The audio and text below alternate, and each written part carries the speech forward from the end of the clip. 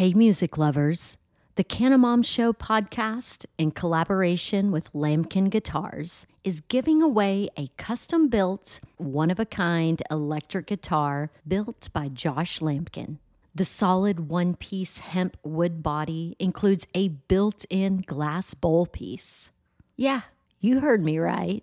You can take a hit and then play a lick. Now's your chance to help the Canna Mom Show crush cannabis stigma with your entry. Register for the hemp guitar giveaway online at lamkinguitars.com. That's LAMKIN guitars.com. The drawing will be part of a 420 celebration at the Goods Dispensary in Somerville, Massachusetts, where the guitar is on display for the month of April. But don't worry, you don't have to live in Mass or be present to win. Visit lamkinguitars.com to scope out the hemp guitar giveaway details and entry form. You'll even find a video of what could be your guitar in action. LAMKIN guitars.com. What's up? The SAFE Act has been introduced into Congress, but wait, there's more. It is the first marijuana liberalization law that's ever made it out of committee. What does that mean? Well, my name's Tom. I'm a cannabis lawyer, and I'm here to walk you through the entire things that you need to know about the SAFE Act. First off, the SAFE Act stands for the Secure and Fair Enforcement Act. Oh my gosh. The second thing is, I should probably stop this because the word banking is right there. It's absolutely the Safe Banking Act, and that's enough to get you to change that. The Safe Banking Act. The first bill to ever make it out of committee that is a marijuana liberalization bill. I mean that it's not going to totally legalize marijuana. We're going to discuss what it does. It basically legalizes marijuana without actually legalizing marijuana. That's why it's not a perfect bill, but it has made it out of committee. So what does that mean? Well, let's all go back to 7th grade civics and talk about how a bill becomes law. You're going to want to hang out until the end because what you're going to learn right now will really help improve your ability to estimate how long it will take before legalization. The SAFE Act was first introduced. This wasn't the first time the SAFE Act was introduced. The SAFE Act was actually introduced in the previous Congress in 2017, the 115th Congress. That one died in committee. This one in the 116th Congress, substantially, if not exactly the same bill, except there are more co-sponsors on the bill. Those have really increased. And that might explain why in this Congress it actually made it out of committee. First, the bill is introduced. This has happened a lot. There's a lot of marijuana bills currently in Congress. We'll do another one of these later. Second, it has to go into committee. This is where most marijuana bills go to die.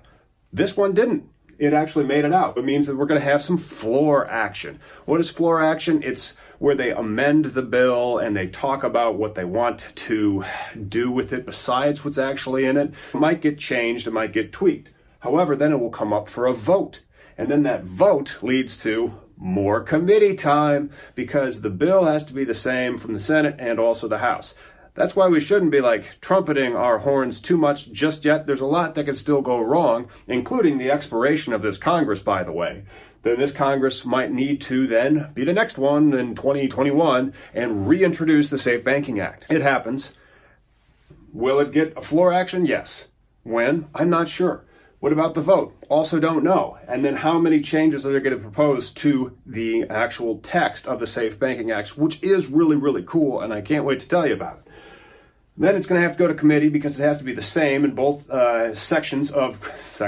chambers of Congress. And finally, it would be out to the president's signature. This may never happen. Remember with the Farm Bill, it took a long time between the introduction, making it out of committee, getting into the the floor time with the vote, and then eventually it made it to the president's desk in December of 2018. And the way that they got that done was, of course, tying it into the budget. So will the Safe Banking Act be tied into the budget? We'll find out right around fall because that is when the federal budget year starts. I believe it's October 1st. And so the budget gets kicked down all throughout summer. And then there was even more continuing resolutions that kept the government, quote unquote, open for a bit until they had an agreement sometime about Christmas, December 15th or so, or 20th, whenever he signed it. And that was contingent upon the budget. So watch out for the government shutting down again. And then suddenly it is now safe to bank cannabis. And what do I mean by that? Well, quite simply, what I mean by that is the SAFE Banking Act does a few principal things. First, it provides literal safe harbor to federal bank regulators when it comes to an FDIC, federally insured institution. So the Federal Department of Insurance Coverage, no corporation. Yeah, it is a corporation, but that basically means that your bank is FDIC insured for $250,000 on your deposits. If it is, then that bank comes under FDIC regulation, and the bank regulators have not been on board with banking cannabis yet. Second, it defines a term that we need to know. Cannabis-related legitimate business, all right? CRLBs, cannabis-related legitimate businesses. This is not that dissimilar than what Illinois has done with its SAFE Banking Act. It's called the Illinois SAFE Banking Act. I'm not sure what it's called. I've written about it, and I've done one of these YouTubes about it. It actually has a lot of the same language that the SAFE Banking Act does in the federal Congress. So these cannabis-related businesses, they are given protections, literal protections by an act of Congress that directly disagrees with another act of Congress, being the Controlled Substances Act. So these cannabis-related businesses will be given not only safe harbor so that they can get bank accounts from the FDIC, they aren't going to face any problems now from the FDIC in obtaining those loans, but it's not just the businesses, it's also their employees or even their real estate. Now, the employee of the cannabis company will also be okay, and so they will be able to have real estate loans because cannabis businesses, they can be just as equipment and capital intensive as any other agricultural operation. It's not like having a brew pub is cheap. It may be. You can cash flow it, but you really do then need a bank so that you can get a loan and secure it through all those pieces of equipment collateral and actually bank the industry. So if this passes, watch out for the cannabis industry to just explode, and then what would happen? Cannabis legalization becomes, less of an issue. You see, why would you effectively need to take it out of the Controlled Substances Act? Justice, right, of course. Further, the SAFE Act offers ancillary business protections. These are against money laundering, and then also doing transactions with money that has been laundered.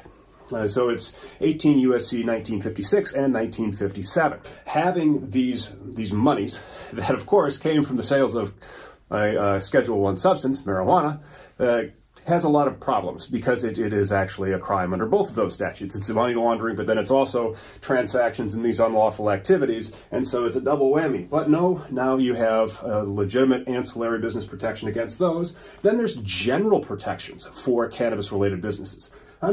Cannabis-related legitimate businesses, CRLBs. Those general protections extend to all federal laws, so if you are following the state laws, the federal laws don't apply. Not all that different than what they have done with the defunding of the war on medical marijuana. This essentially now expands that to if you're following state law, the federal law doesn't matter.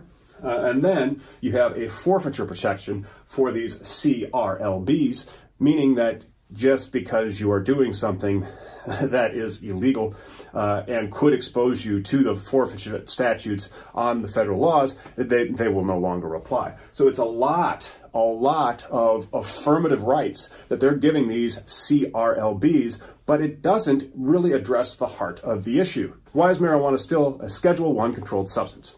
That's the question that doesn't get answered with a SAFE Banking Act, but a lot of good stuff happens. And then finally, banks are not going to be required to loan to CRLBs, but they can if they want. That's pretty cool, huh? If you learned something, please drop us a comment. If you liked it, give us a subscribe. And if you didn't like it, just give us a like then.